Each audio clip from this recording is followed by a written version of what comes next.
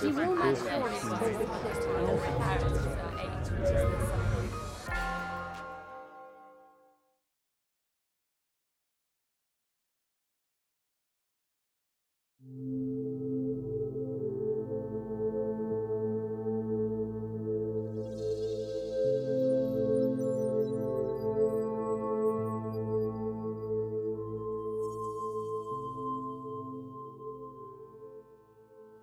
It's a very complex question, to be honest, and I think it's easier to ask a hospital or a transport system, because a museum is a very open institution, and it's always been. I think that's part of the idea of a museum. So whenever there was an invention, a change in technology, whatever it was, the museum was always somehow panicking and affected, and quite often the end of the museum. But I mean, as we all know, the museum is better alive and more successful than ever.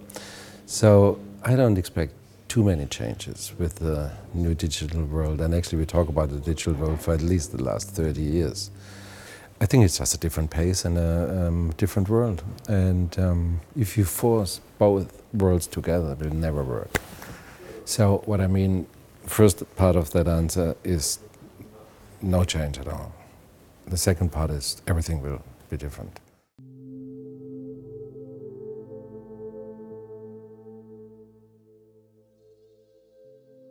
First of all, a museum is not like another museum. I mean, museums are different. That's the beautiful thing about museums. It's just one notion for a lot of varieties. And museums are always like a mirror of society. So whatever the background is, but it's somehow reflecting what we're doing today.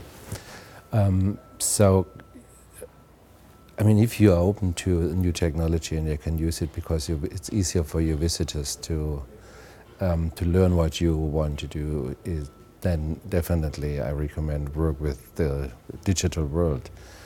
But if your task is just research and conservation and so on, then don't use all the technologies. It has to be bespoke, it has to be purpose-built.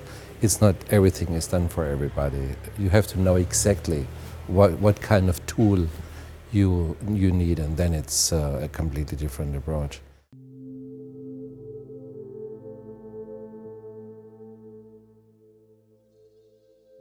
And the question is if this interdisciplinarity is already existing, or if we are not more forced in this kind of cooperation or overlaps or whatever. I wonder if there are really synergies, or is it's more because we have to do it and we think it's better to do it instead of having a completely different approach and creating a museum that has less hierarchies. And that means that you have to accept that if you are from the media background or organization or the commercial part of the museum or whatever it is, that you have the same access to the collection like the curator. So it's not only the curatorial approach to the collection, because now everything goes through this curatorial expertise, but at the same time I think it would be really somehow appropriate to understand if there's not a commercial interest as well in a collection. I know it sounds a bit like blasphemy, it sounds pretty much threatening for most of the curators, but I think we have to ask that question. And the digital world will at least offer some possibilities to deal with it.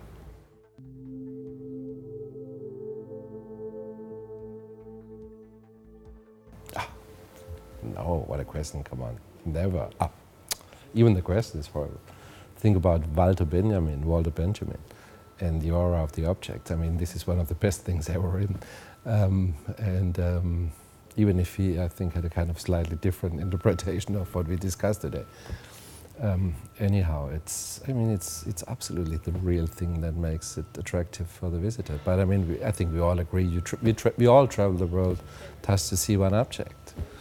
I mean, in my Dresden times with the Sistine Madonna, Raphael Sistine Madonna, I mean, people just, they can tell hundreds and hundreds of stories.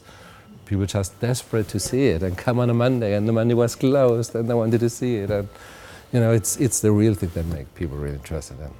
That's the reason why we work in museums.